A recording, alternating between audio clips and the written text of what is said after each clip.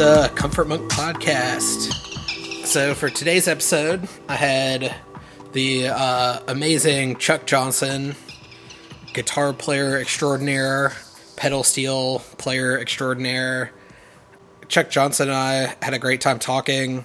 He actually spent a lot of time in the Southeast. He cut his teeth in the Chapel Hill area, playing music back there. So we kind of had some regional background in common, and he just kind of we talked a whole bunch about how his kind of career has gone, and if you're a fan of Chuck Johnson, it's hard to describe Chuck Johnson to anybody because he's had so many kind of different periods in his life, from playing Appalachian influenced fingerstyle guitar to doing more kind of long composed ambient pieces and stuff like that. And he kind of traced the lineage of how he went from playing bar chords on an old amp to composing soundtracks on a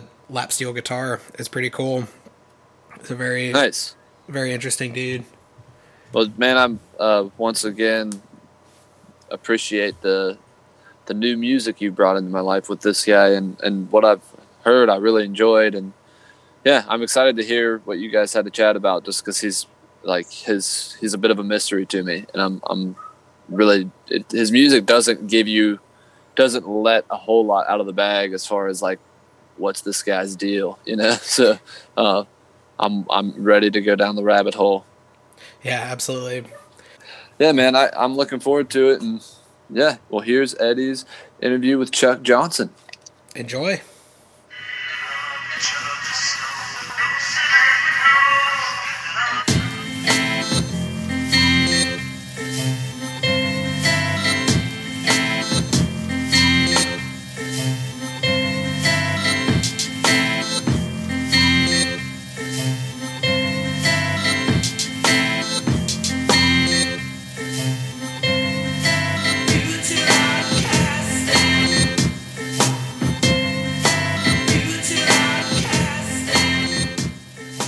I think of myself as a composer and a musician.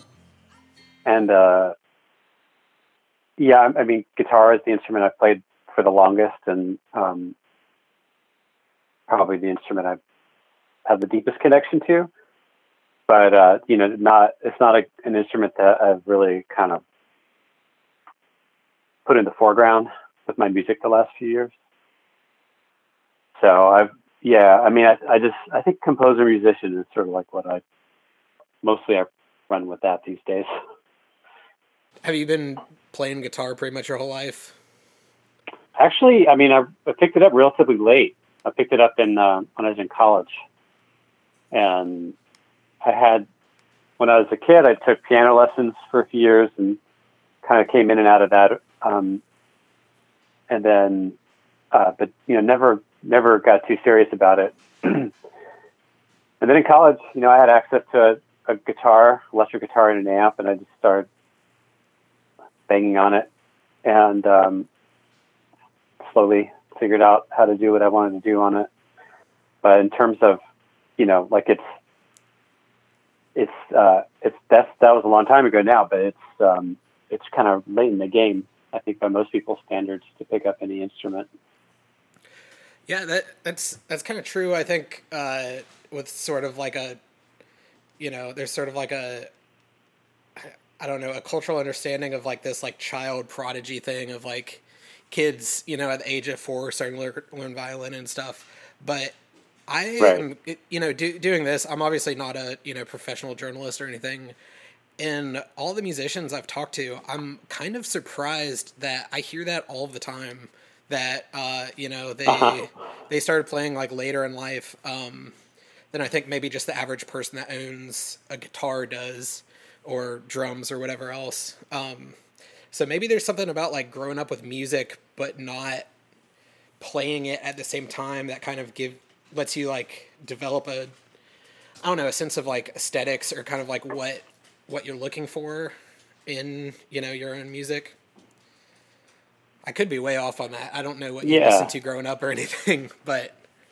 Well, I mean, I think that coming to the guitar when I did meant that just at that time in my life, it meant that my priority was to do my own thing with it, rather than trying to learn a lot of other people's music. So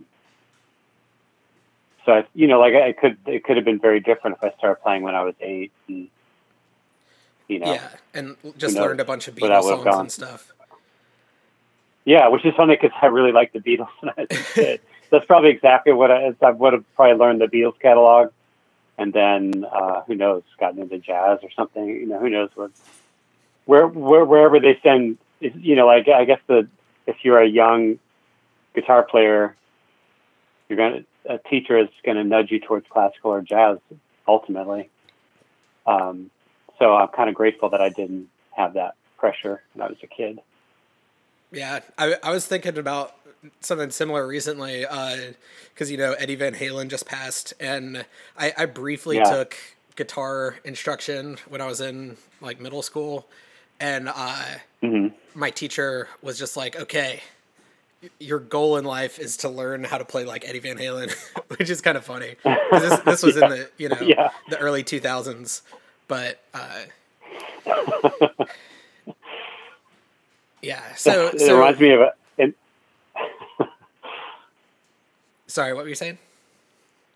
Oh, I was just going to say that reminds me of I have a friend whose name is Joe Ventura, and he writes funny stuff. And in the 90s, he had this idea for a movie called The Flying V. And the idea was that he's from New Jersey, and Joe would play the Flying V.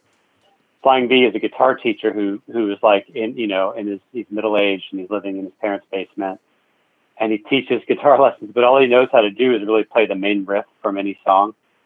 So that's kind of that's the whole bit, is that he can show that much to any student, and when they want to know more, he'll be like, "What about this song?" Yeah. He's just constantly riffing. Yeah. So so I guess. What that kind of boils down to is when you started, playing guitar, you viewed it as a compositional tool, as opposed to something to emulate with, which I guess really makes sense, because you've used guitars in so many different ways, in your career. Different kinds of guitars, different styles of playing, influences, stuff like that. So you're in college, you start banging on a guitar, an amp, as you said. I know that you had several bands back in the day. Did those start around college, or were those a little later? My first band started shortly after I finished college, and it was a duo called Spatula with a friend of mine who was actually a friend of mine during college. So you could say it kind of came out of that time. And what kind of music were you writing at that point? It was. I mean, it was rock music, but it was kind of not very conventional rock music. And I mean, I think after the fact, it sort of just might be described as post rock. Because that's sort of the time that it took place in. Mm-hmm. But it was, and I think also maybe because it was largely instrumental, and that we played songs that had these kind of like long structures, and a lot of the music was slow, had slow tempos, and was pretty moody, I guess. But it was, we were definitely kind of reflecting back a lot of what we were listening to and what was happening at the time in the early 90s, especially music that was coming out of. I mean, this was happening in Chapel Hill, which of course had this whole universe of independent music happening. And we were also like really leaning in towards what we were hearing out of like Chicago and Louisville and things like that. Mm-hmm. Yeah, Chapel Hill's a great music town, and I imagine that some of the other scenes around this area were probably influencing you too. Like Athens and stuff like that. So, what was kind of the defining say versus in Athens or Chicago or Louisville or something? What was kind of or at least your impression of the Chapel Hill thing that was going on in the early 90s? Well, it's just like, it's the music that my friends were making, that a lot of which happens to be the music that a lot of other people around the world heard. But like, just like bands like Polvo and Superchunk and Archers of Loaf, things like that, definitely from that world. And those are bands that I think a lot of people are familiar with. And then there was all this other stuff that that no one really ever heard outside of people who were living there at the time. And so I think people think of, I guess, the sound of the Chapel Hill music at the time as being defined by that kind of angular guitar, indie rock. But there was also, there was just like a lot of music that had like surf kind of inspiration and influence, and just like more esoteric sounds that didn't quite, just didn't, for whatever reason, didn't become part of the indie rock milieu at the time. Mm-hmm. So I think of it just being like, pretty diverse as far as rock music performed by mostly people from a certain demographic, can be diverse, but like stylistically, it was kind of all over the place. So this is really like fertile grounds, just like surprisingly so for such a small place. Yeah, that's cool. So I imagine you were probably going to a lot of shows and stuff like that and hearing a lot of new stuff. Yeah. Did you go to school in Chapel Hill? Did you go to I did. UNC?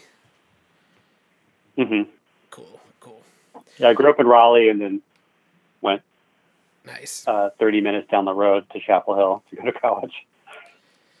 Yeah, no, I'm the same way. I grew up in Aiken, South Carolina, and went to USC in Columbia, so it's probably about the same amount of distance. Yeah.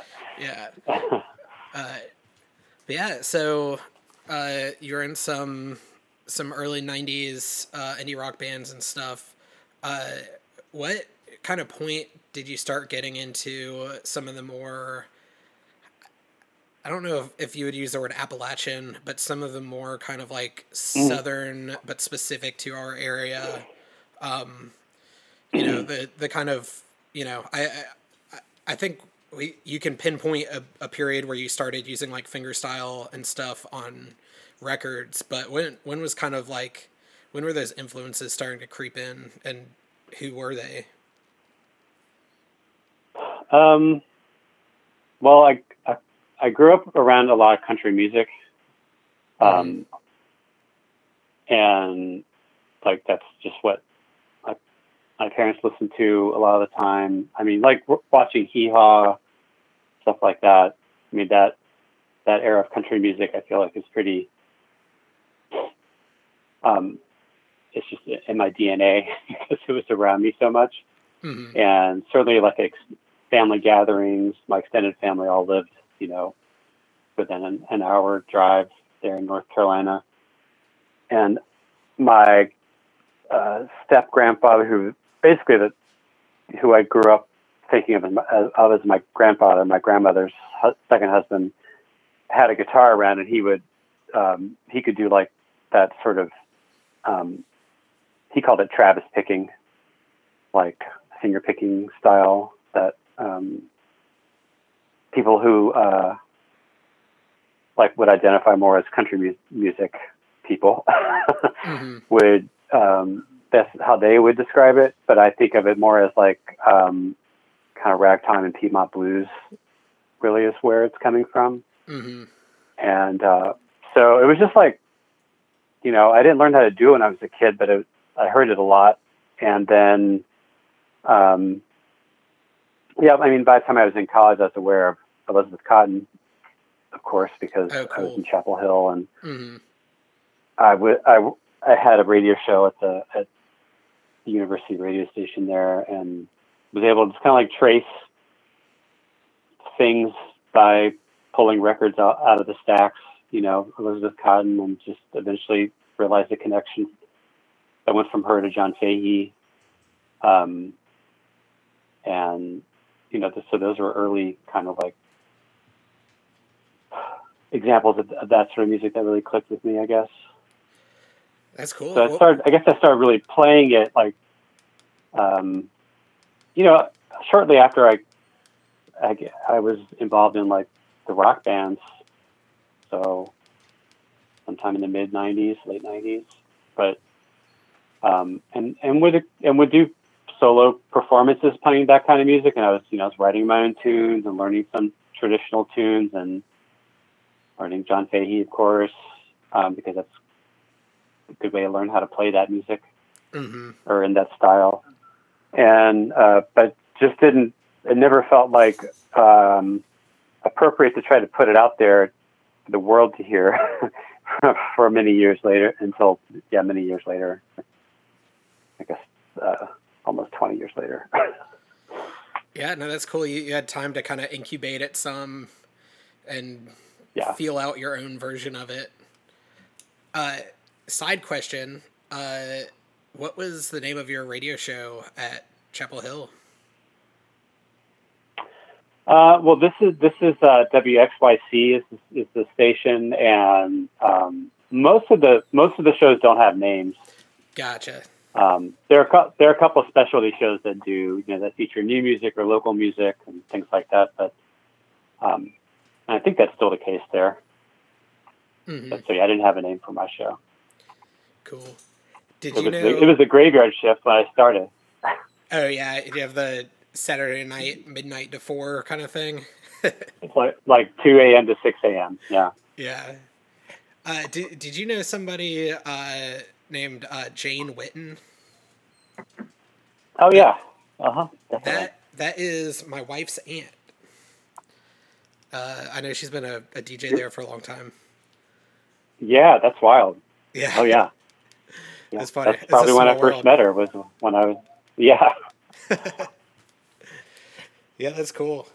Yeah, that's crazy. I'll tell her that I talked to you today. I'm sure she'll appreciate that. I think I saw Jane. I think came to a show. I come through Chapel Hill fairly regularly touring, and she came out to a show a couple of years ago. So, it's cool to see that she's still so into music and supporting it like that. Awesome. Yeah, that's hilarious. It's just such a small world, especially when you're in the South. Yeah. Yeah, so you're sort of incubating for a while what would kind of become one of your hallmarks, I would say, of the last decade.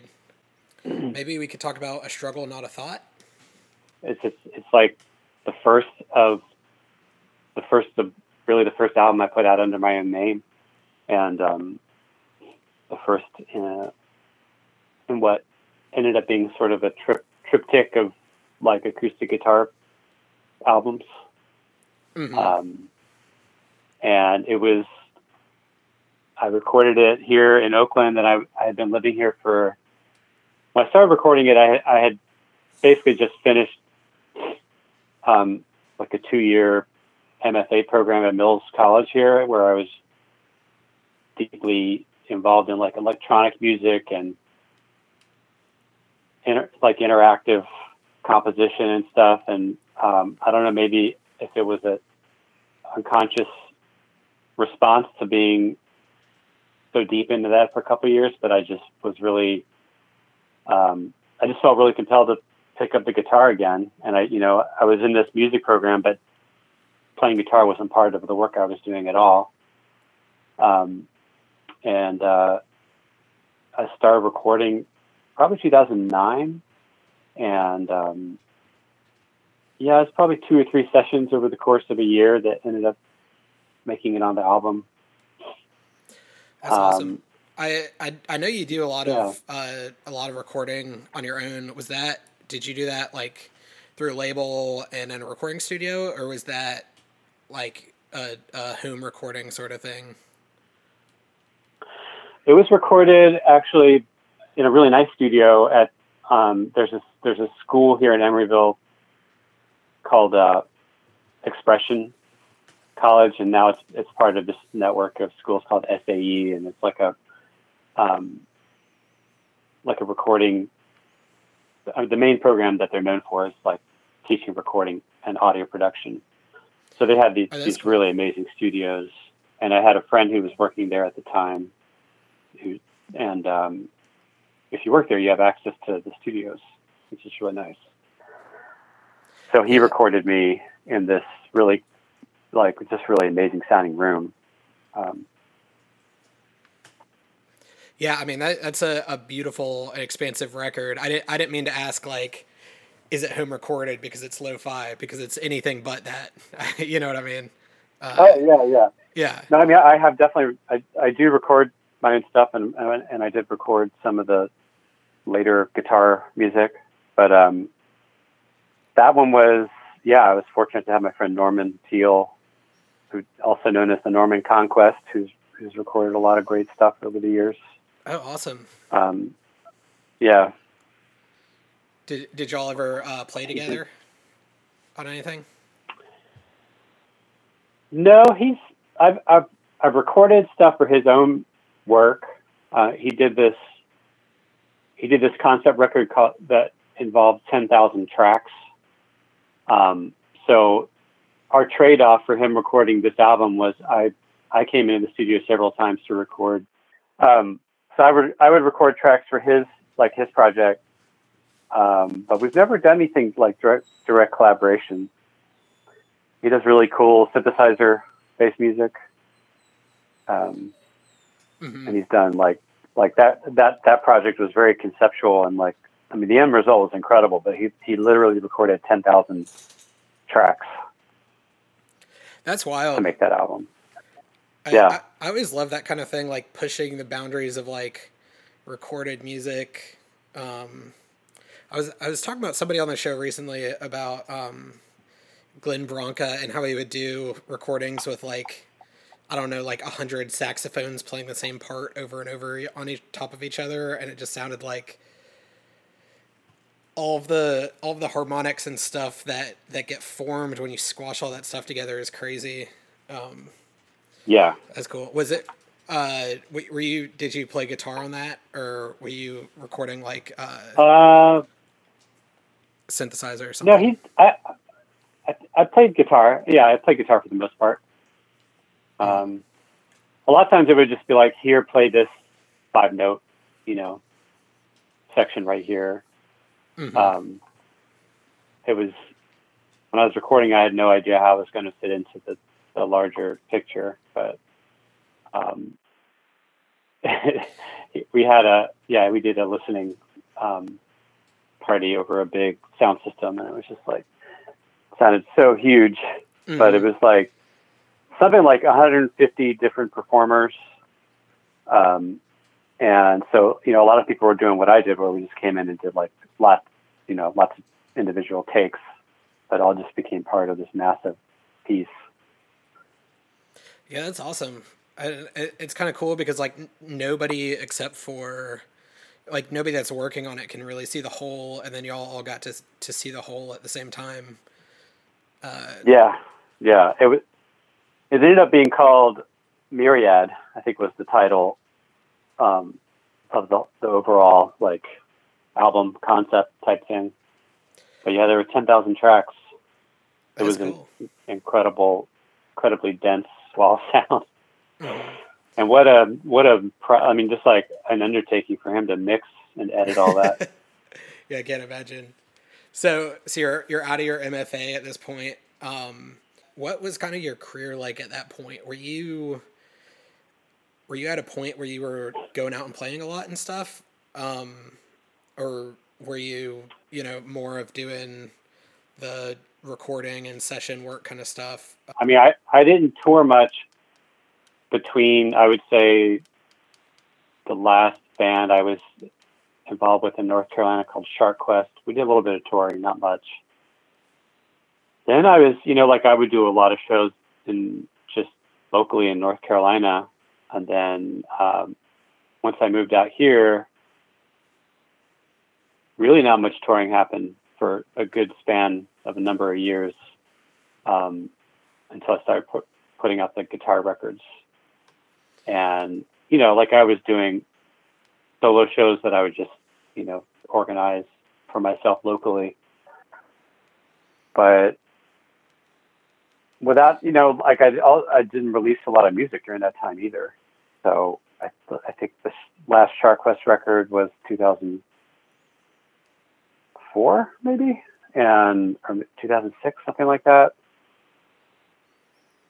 Maybe no, or like 2004, and then Struggle Not, I thought it was 2011. So I think, you could look at that span of years and wonder, like, what was I doing?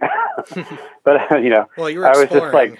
just like, I was pursuing new stuff that I was interested in, a lot of which led to me, wanting to go to grad school and immerse myself in it for a couple of years with some guidance.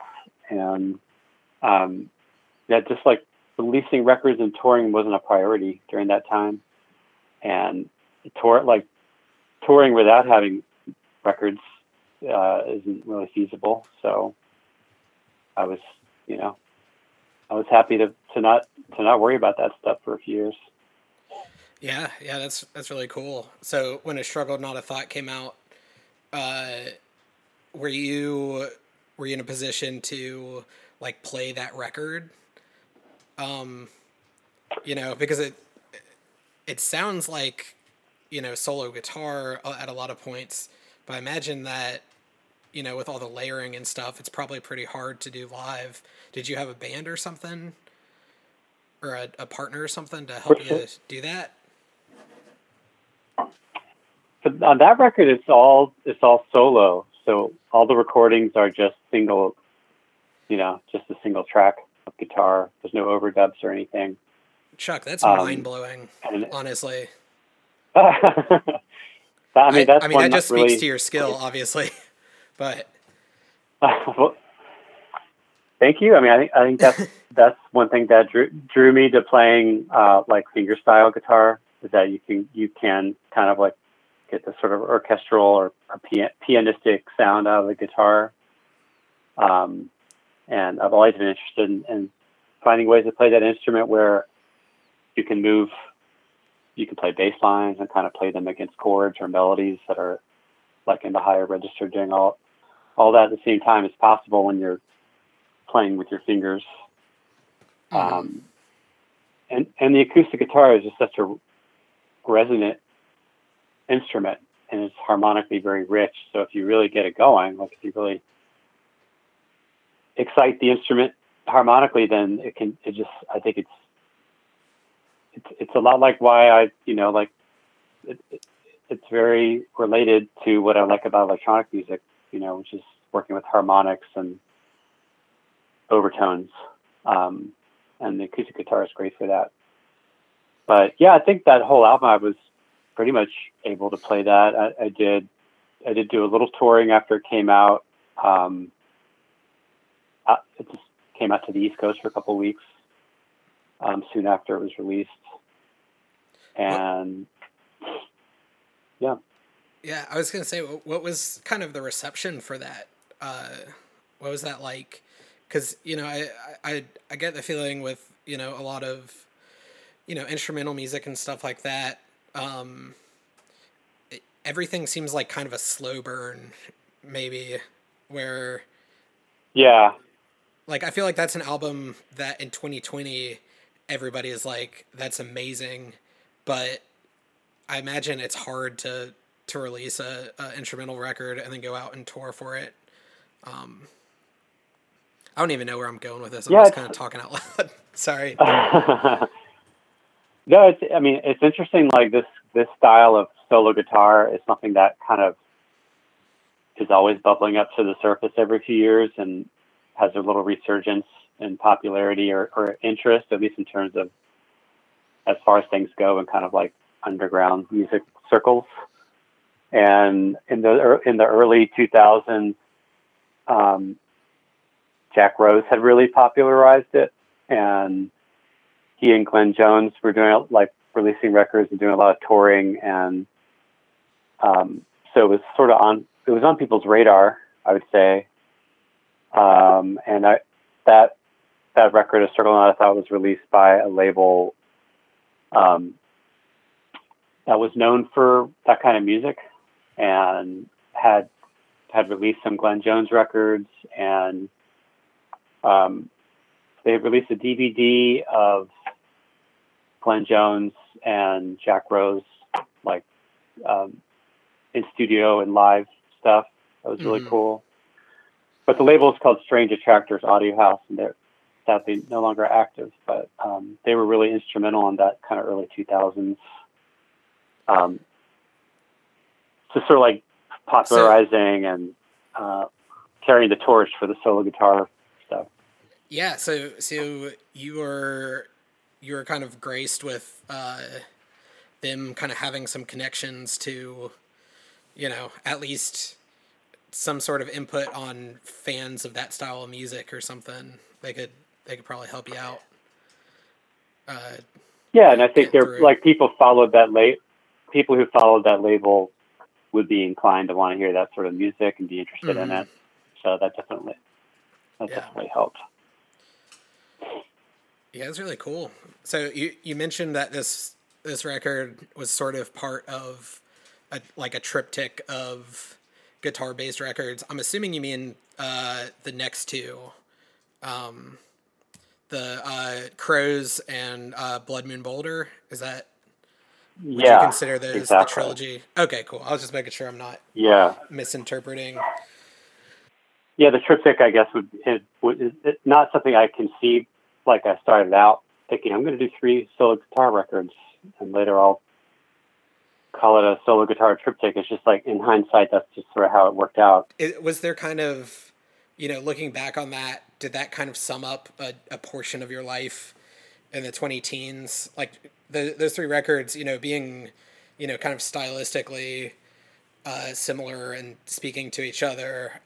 Was there, something going on with you, where you were at as a person or geographically or anything that kind of ties those records together for you? Yeah, I mean, I was a North Carolinian, displaced North Carolinian, living in California, and slowly it was during that decade that I realized that I kind of came to see this is my home. But starting at the beginning of that decade, after I'd only lived here for a couple of years, I was still really not sure. It still felt pretty alien here. And because, really this United States should be multiple countries, and this is definitely a different country than the one I came from.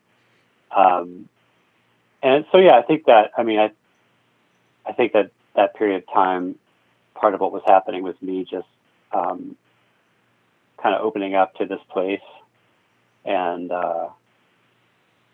assimilating myself into it, and like just the openness, the geographical and just visual openness of this place. I think is reflected in the music, but so is obviously the place I had come from. So. Yeah, that's really cool. That makes a lot of sense. It's kind of a synthesis between, your, where you grew up and where you're at now. And yeah, that's, being from South Carolina, it's kind of incredible when you go to a place like Texas or California or something. Like, yeah, most of my life, there's never been a time where I could see more than like a quarter or a half mile away from where I was at. You know what I mean? Uh, Right. there's trees everywhere. There's hills and mountains and stuff everywhere. So yeah, I bet it was pretty awe-inspiring, especially if you're a surfer. I don't know if you were surfing at the time, but any sort of like, connection to nature can be, Yeah. awe-inspiring when you have those kind of spaces. And I mean, I mean, a tightly packed mountain trail in North Carolina is also awe-inspiring in a different way, but you know what I mean? absolutely. Yeah. I mean, the North Carolina mountains are incredibly beautiful, and so are other parts of the state. But it's just, it was. I mean, it was all. This is all the stuff that just felt so alien to me when I first moved here. Like, it gradually became the stuff that kept me here in a lot of ways. Like, just the ability to drive 10 or 15 minutes out of Oakland and be among redwood trees. Or I could drive half an hour, 45 minutes and be at the Pacific Ocean. And drive a couple hours and be in the desert, or, it's just, it's hard to put into words, but it's, now I get it, why people end up here and stay here. Mm-hmm. Yeah, for sure. Yeah, that's awesome. So you said you weren't really releasing a whole lot of music at this point, and then you released 3, pretty dense full-length records, and were there probably 4 or 5 years between those 3? Mm-hmm. So like, what was your, from like a work standpoint, like what was your, especially after the first one, when you had kind of established that as what you were doing for the time being, yeah. Are you a fastidist? Are you a practicer? Are you constantly writing stuff, or are you writing one song and spending a month on perfecting it? Kind of what's your, what's your approach to the actual like composition of it? Well, so 2009, I finished school and was released out into the world during a terrible time for someone who was looking for a job. Yeah. So I was extremely underemployed, and really, fortunately, I was living in a warehouse space that was really cheap at the time, and that's how I was able to stay here in this area. I had that going for me for a few years, but anyway, I had a lot of time in my hands, and when I was composing the music for Struggle Not a Thought, I was practicing maybe 6 hours a day, and practicing and composing kind of like being part of the same practice, because it's composing that guitar music. There's a lot of repetition involved with just honing the parts, both from a compositional and from a technical perspective. So that just became how I approached guitar music. After that was, in order to write the music I was happy with, and then also to technically be able to play it, not having been, not like being far from like a virtuosic guitar player. Like I really had to practice all the time to be able to keep those songs in, like kind of in my hands for performing, and to write new music. So that whole span of like 4 to 5 years, I was playing all the time, like every day. Absolutely. That's a crazy work ethic, and it's super interesting to me. So basically, you were making sure that like your hands and your technical skills could keep up with the music that you wanted to make, which seems like a really practical way to stay motivated. You were writing hard to play music, so you had to be able to play hard to play music. That's funny. Yeah. Hard to play for me might not be for someone else, but that's just how that music was able to work for me. Yeah, that's cool. No, I imagine most people would be psyched to be able to strum along some chords along with those records, let alone play the notes. Was there ever like a, in that part of like your practice and composition and stuff like that, was there ever any kind of like, I know you've worked on a lot of soundtracks, and you were in some bands that you described as post rock, which often gets kind of compared to like movie soundtracks and stuff like that.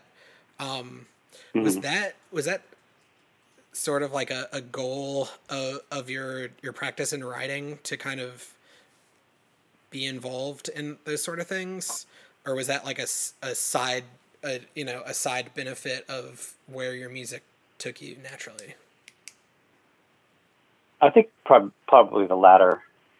Um, like it's, ever since I started playing music, I was aware of the fact that there are people who get paid to compose music for films, and I thought, well, that would be an amazing dream job to have. Um, but I wasn't making music with that goal in mind. I mean, I'm just really fortunate that that ended up becoming my job. That, and that's something that developed over like many years. Um, it took a long time for it to be something that I could make a living off of. But yeah, I don't know. Just because I've always been more inclined to make instrumental music, um, and I don't just the kind of musical voice I developed over the years. It just happens to be something that people hear and will say, that sounds like soundtrack music, and never knew exactly how to take that. Like I think usually people mean it as a compliment, but um, now that I compose soundtrack music, soundtrack music is really it's meant to. A lot of times it really has to stay out of the way and not be background so much, but like to be like functional. And I never thought of the music I was composing, that I was releasing on records as being functional or having that kind of intention, at least not until Balsams, that did have a little bit of that kind of intention behind it, but not until then. Yeah, because I always wonder, it's easy to see somebody's motivation for like getting up on stage and shredding a guitar because they saw, some rock star in the '70s doing it. But I just it's always Mm-hmm. interesting to me, people that are involved in especially like the film industry and stuff, sort of how they got there. And it seems like a lot of people, have a similar story to you, where it's kind of like what they were doing naturally fit, and they were able to, Right. kind of make a career out of it. And you mentioned Balsams, and I was thinking about that record today. I listened to it while I was working, and you're saying you don't really compose music to be functional. And just like as a personal thing, I've always kind of hated music that was meant to help you study or work or something, because I always felt like it was kind of like, Yeah. oh, everything's commodified, everything just serves, consumerism and capitalism and stuff like that. And so I never liked Right. that. I never liked that concept of like, oh, this is music that helps you focus so you can make your boss more money or whatever, you know. But Right. I think Balsams is functional in a different way, and that it has like sort of a, this is hard to put into words, obviously, because it's such a, subjective thing, but it's kind of like an emotional power that's sort of like uplifting and sort of like energizing, but on a thinking wavelength. Like not in a like, oh, this music gets me in the zone so I can pack a bunch of trucks for UPS or whatever. But Right. it does Yeah. carry like sort of like a creative weight to it.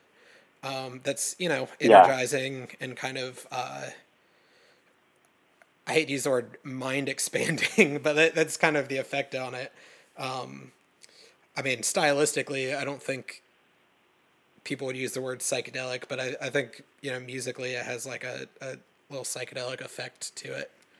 Well, that's good. That's, I mean, I that's very good to hear. Is that part of the function when you were looking for something a little bit functional on that record? What was the function you were hoping for? Well, it was actually at the time I was recording it.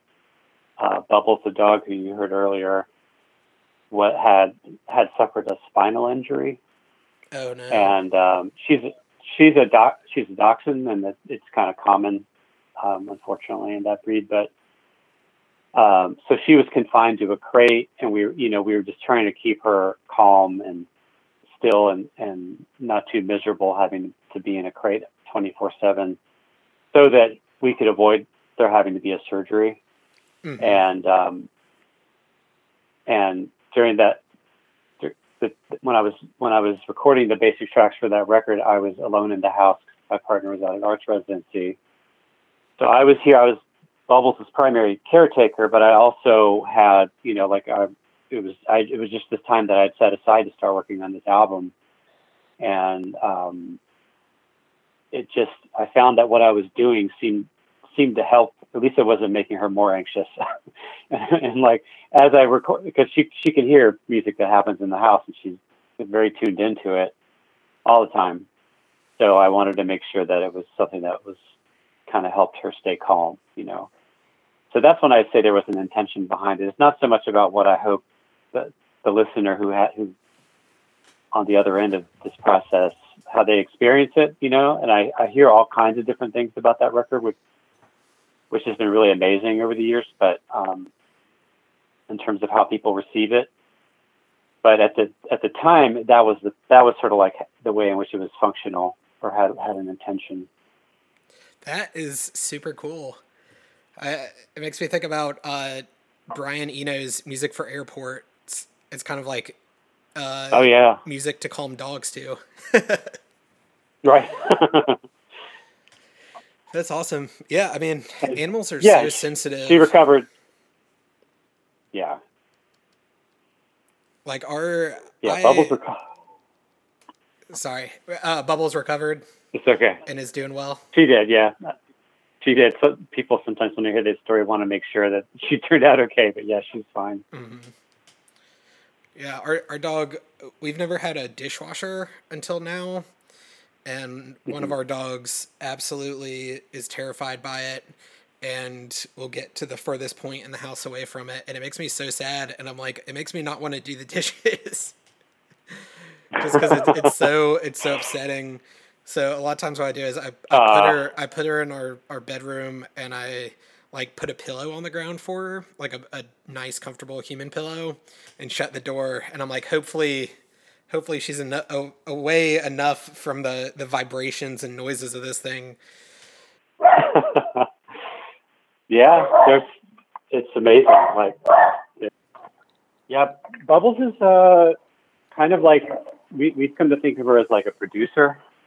Because she's very opinionated about music, and if there's something on that she doesn't like, she barks, kind of like she was just now.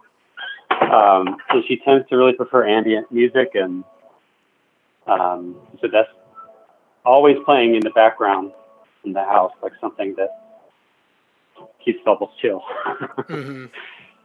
For sure. But my partner had this band called Day Palms, and they would rehearse in the living room of this house, and Bubbles would sit in the middle of the room, and they would all sit four of them would sort of sit in a circle, I guess 5 of them at times.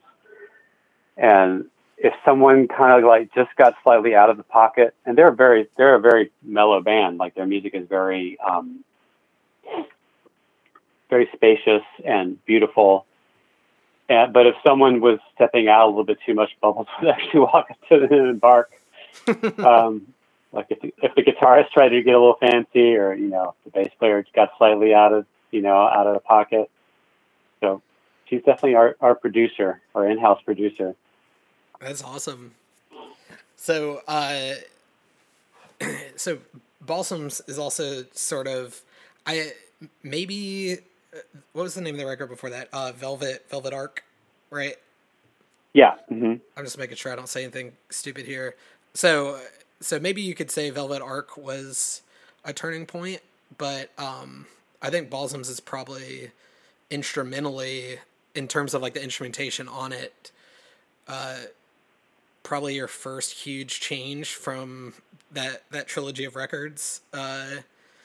Yeah. You know, the newly transplanted trilogy of acoustic guitar records. Mm-hmm. So, did you? This might just be like a surface level question that doesn't have any deeper meaning to it. Did you buy like a lap steel or a pedal steel around that time that got you, interested in doing that kind of stuff? Yeah, pedal steel. I got a few years before Balsams, but I think the first record. I think there's a little bit on Blood Moon Boulder. Mm-hmm. But yeah, it's an instrument that I wanted to play and use in my music for a long time, and finally just decided. I don't remember exactly when. I guess it would have been around the time Crows came out. Crows in the Basilica came out, but Mm-hmm. I found one for sale locally, and began the extremely humbling process of trying to play it, learn how to play it. Mm-hmm. It's definitely only a guitar in name, I would say. Yeah, it's not. it's so different. Like it, yeah. I can imagine with a couple of exceptions of pedal steel players who seem like they're just playing a pedal steel like they would play their guitar. It definitely Mm-hmm. is like a whole different like approach to playing music and stuff like that. So I'm not surprised that was kind of like oh man, I got to start from scratch again to do this. Yeah, it was humbling, and it meant kind of going back to that practicing every day for hours sort of approach, and it just sort of crept into the music, starting with Blood Moon Boulder. Then there was a little bit more of it on Velvet Arc, and it was also it was starting to factor into soundtrack work I was doing. It's a very useful instrument to have for that. Mm-hmm. That work. You so, can. I was just gonna say, I imagine for soundtrack work, it's good because you can play it without having any like attack. Like you could swell exactly. it You could in do without any mm-hmm. transients or anything. Right.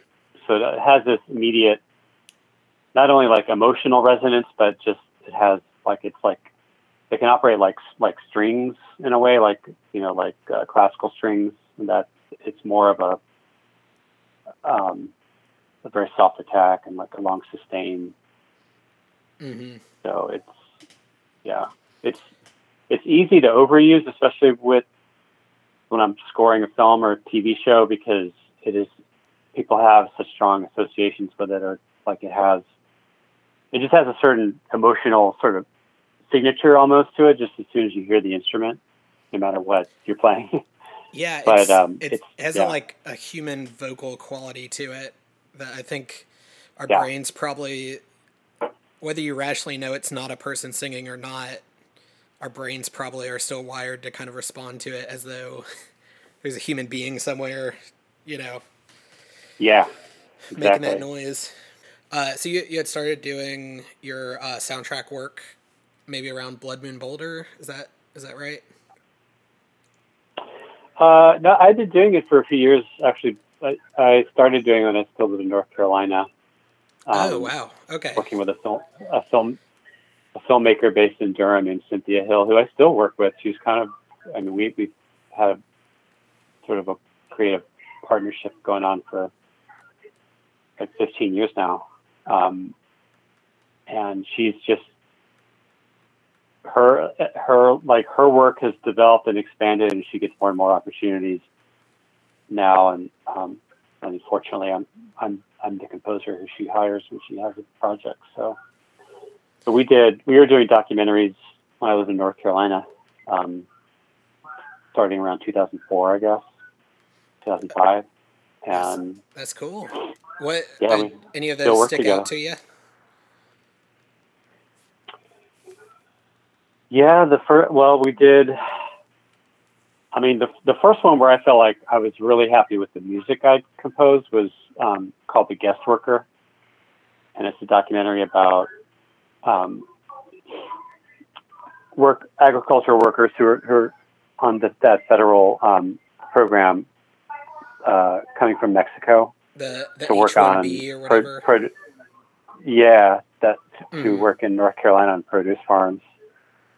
And she's from the eastern part of North Carolina, so her early work was focused on that part of the state and just like farming and how that things were shifting so much out of tobacco and also with just how the role that immigrants were playing, how that was developing during that time. So I really liked that film. I think it's really well done, really compelling story about this one older gentleman in particular who was coming up to North Carolina from Mexico every season, basically, to just do backbreaking work to send some money back home. And that was a PBS film. And then we've done a lot of stuff. She directed this show called A Chef's Life, which is a really popular show on CBS. I watched that. That ran for Did you do the 6 seasons? For that? Yeah. Oh, that's awesome. I had no idea. Yeah, that's really cool. Yeah, I one of my buddies is a chef in town, and we always watch documentaries and TV shows and stuff, and he showed me that. That's awesome. Oh, cool. Yeah. We've got a couple other projects that we've been working on the last few months too. So cool. But it's only, I would say, in the last like 4 years where that kind of work has been enough for me to, support myself. So it was always a side job or something I did just because I loved her work so much and I wanted to be part of it. And I never really expected it to be something that like could be, a sustainable source of income. And I'm knocking on wood right now because things are so up in the air in general in the world. So I don't take anything for granted. But. Yeah, I mean that's awesome being able to make music as your main gig. But yeah, I know it's hard, especially for people that do like post filming stuff. I know we're talking to Kira Rossler from Black Flag, and she works for HBO and does sound editing stuff for them. And she was saying she was like, after actors start going back on the lots and recording stuff, she was like, it might still be another 6 months to a year before anybody in the post-production game even starts to get jobs associated with those. So I know that there's like, just a huge kind of backlog of stuff that has to happen before movies keep getting finished, or start getting finished again and stuff. So so I sympathize with that. That's gotta be hard. Yeah, I would always joke that I bartended for a long time and just worked general service industry jobs, and I was always like, if I live cheaply enough, no matter what happens, I can always quit my job and bartend to make enough money to live off of. And then this summer I lost my job and I was like, oh man, this is the one time I can't fall back on, making drinks for people. Right. But not that I'm complain. I mean, I found a new job and stuff, and I know a lot of people are a lot worse off than I am, so I'm not. I'm not really complaining. It's just funny because I was always like, there's always bars. Somebody will always want, a Manhattan or whatever, and that turned out to be exactly wrong this year. So So I'm only asking this because I was so off on A Struggle Not a Thought. does Balsams have a lot of layers of pedal steel on it, or is that solo pedal steel? Lots and lots of, yeah. Okay, I was just making sure I wasn't going crazy. Yeah, totally a studio like creation. It started with recording like just playing into a really long looping, like tape looping kind of process, and then finding loops that I like the way they sound, and also like letting them loop for a long time so that they kind of degrade and build up these resonances, and then start building tracks around those loops. Is generally how that music works. So then I'll add a bass line and layer more loops or like more like lead parts on the pedal steel, and there's quite a bit of synthesizer in there as well. I was wondering about the bass. Is the bass a bass guitar, or is that like a Moog or something? It's a synth. It's like an analog mono synth. Awesome. Yeah, I really liked that. Have anymore. Oh, what was it? It was like on that album. It was mostly Arturia microbrew. Cool. Did you give it to somebody? Yeah. Or? Yeah, I had at one time I had a couple because I was trying to do music very live where I was playing with the synths and the pedal steel at the same time. And that just was cumbersome because there's like effects pedals, and I just realized like if I'm going to try to play pedal steel in front of people, I just have to, stay focused on that. Keep my eyes on the road, so to speak. I bet so. It's just like it requires so much concentration. Yeah, that's awesome. Yeah, I love that record. It's very like ecstatic at points, which I'm always into in music. I mean, I guess that kind of goes back to like the sort of like the humanness of a pedal steel. Like sometimes it sounds like just like a bunch of people in like some sort of like religious ecstasy or something. I don't know. Maybe I'm projecting some image onto that, but that's something I get out of it at least. That's interesting. It does have especially when it's layered, and when it's the loop sound of the instrument that sort of like starts to become a little murky sounding and more resonant. Like it does sound very choral, for sure. So I hear that too, and it's it was kind of a happy accident to realize that sort of sound would come out of the instrument. That's awesome.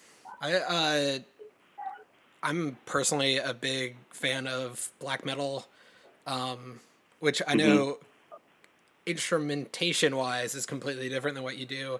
But I think that there's something about really good black metal that is transcendent in the way that really good ambient or noise or drone or anything like that, anything that's kind of like longer compositions, less, first chorus verse kind of thing, that there's something about like the element of the added time that gives sort of like it adds to the experience. Like there's a difference between listening to the middle 30 seconds of a long black metal track or a long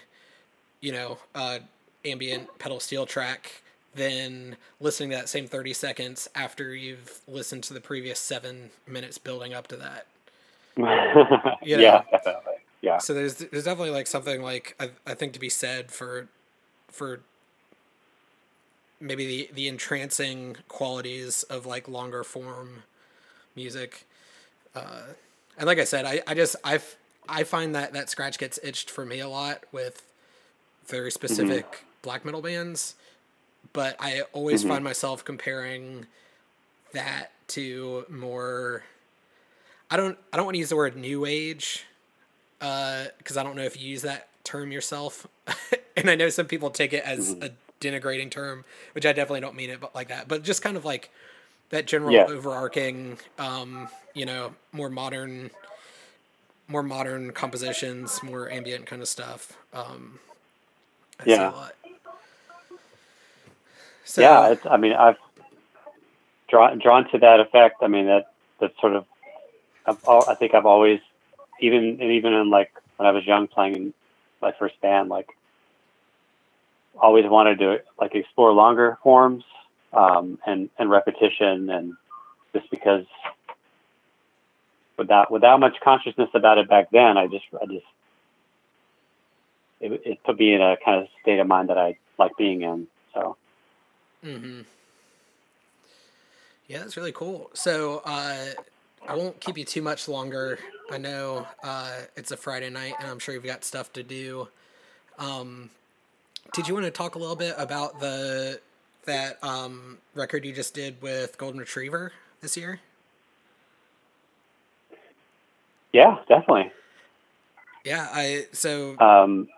I'm assuming that those are people you met out in California, because if I'm not mistaken, I'm pretty sure they're Golden Retriever is a Golden State band. They're actually Portland. They're based in Portland, but I did meet them because of being based out here, and went on a West Coast tour like right around the time Crows and Basilica came out. I went on a tour with another Bay Area guitarist named Danny Paul Grody, and we played a show in Portland with Golden Retriever. And I was familiar with their music before that, but seeing them play live and just kind of gradually getting to know them over the years, over this kind of long distance that's friendship. what I was wondering. They approached me about doing a collaboration, and I was just like really thrilled to be asked, because I had a lot of respect for them and their music, and I liked where the kind of trajectory they were on. I thought was really interesting, and I was also really intrigued by the challenge of trying to make our sound worlds work together. Mm-hmm. And I'm happy with the results. Yeah, I think you did a really good job. You definitely like added a really cool component to what they were doing, and it doesn't sound like two bands playing at the same time. You know what I mean? Like y'all mesh together well. Yeah. I don't know why I thought they were a California band. You could tell we have very diligent note taking, and I have a producer whispering in my ear this whole time. It's like, what's the Michael Rappaport has a podcast, and he's like, we don't make corrections, and we don't fact check anything we say. That's basically me. Yeah. I mean, like if you followed their music over the years, and like especially like around like the 2000s and around 2010 era, or just the whole time when this label Root Strata was active and based in San Francisco, you would see Golden Retriever playing here a lot, and there was just this affiliation with Root Strata and a lot of artists who were here. So I could see how, like, you could think that they might be based here. That's very generous of you. Their sound is it's okay. Yeah. I know what you mean. My partner that I do this show with has a band, and they are not from Charleston, but everybody in the world thinks that they're Charleston. So at times they'll get written about. Oh yeah. Like on blogs and stuff like that, and they'll be like, Charleston-based band, blah blah blah. Oh no. That's funny. But yeah, so that's cool. So did y'all? Was that something that y'all worked? To use a corporate term here, did y'all like telework on that, or did y'all go into the studio and compose? We that? did. You teleworked. We did it via telepresence. Yeah. It was before COVID, but it just ended up being, the approach that made the most sense for us, because we could take our time with it. rather than being under the kind of pressure that you're under when you're in the studio. And even though they often, play and record together, they actually were working from their own separate studios as well. Those two guys, Matt and Jonathan. So it really was like three different silos, that would occasionally send missives to each other. And it was just like a really cool way to work. They're both, we kind of like shared duties in terms of like production and mixing, the tracks once we had all the parts together. And I felt like everyone just through all stages of it, from composition and performing and recording the parts to the final production stages, like everyone really brought their own voice to the project. And I think it shows in the end result. So it doesn't sound like a Golden Retriever record. It doesn't sound like a Chuck Johnson record. It really is its own thing. Yeah, that's awesome. Yeah, I agree. When I listened to it the first time, I honestly, it wasn't readily apparent to me which instruments you were playing, which I think is high praise for a collaboration like that. Like, just because everything, meshed together so well. Yeah, kind of a group sound. Yeah, the collaboration, like, over distancing is cool. I think you have, obviously a little more time to digest what somebody's doing and kind of like come up with your piece of the sauce that you're going to add to it. Right. I remember, this is a completely different example, but I remember the Killers made a record, not the Killers, the Kills, made a record a while ago, and they recorded it all, I think, on tape decks, and they were living on the other side of the country, so they were literally having to wait until the other person shipped them a cassette tape to add to it, and stuff like that. I always thought that was cool, kind of like, it better be good, because the person's not going to hear it for a week, like, that's right. you can't send them something that you're not totally happy with, Well, Chuck, it has been super great talking to you today. I appreciate your time. Yeah, thanks, Eddie. Yeah, my pleasure. I learned a lot about you.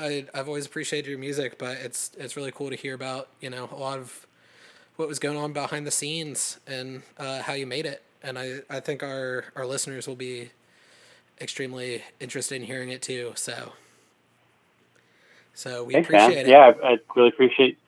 Thanks for reaching out. And it was good. It was good for me to think about what was going on behind the scenes too. So it's always good to like think about history and stuff.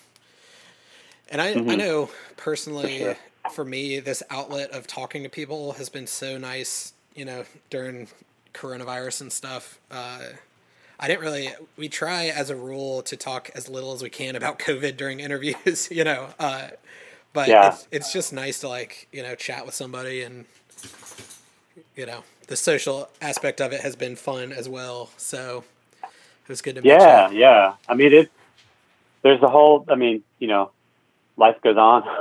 And there's most of our life, unless, most of us are fortunate enough to not have to really deal with COVID all day and, 24/7. So it's good to remember that things are really fucked up right now, but there's still, like, life goes on. And there's important things like music and that's still going on as well.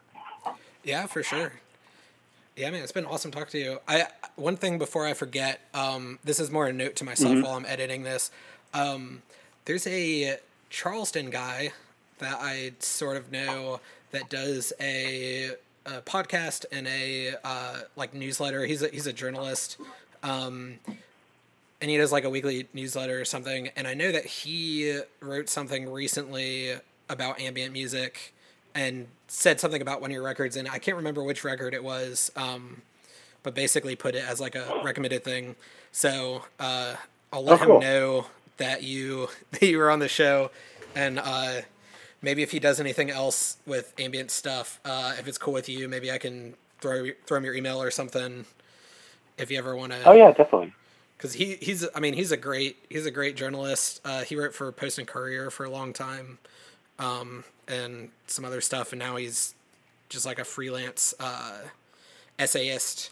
But he always has interesting stuff to say about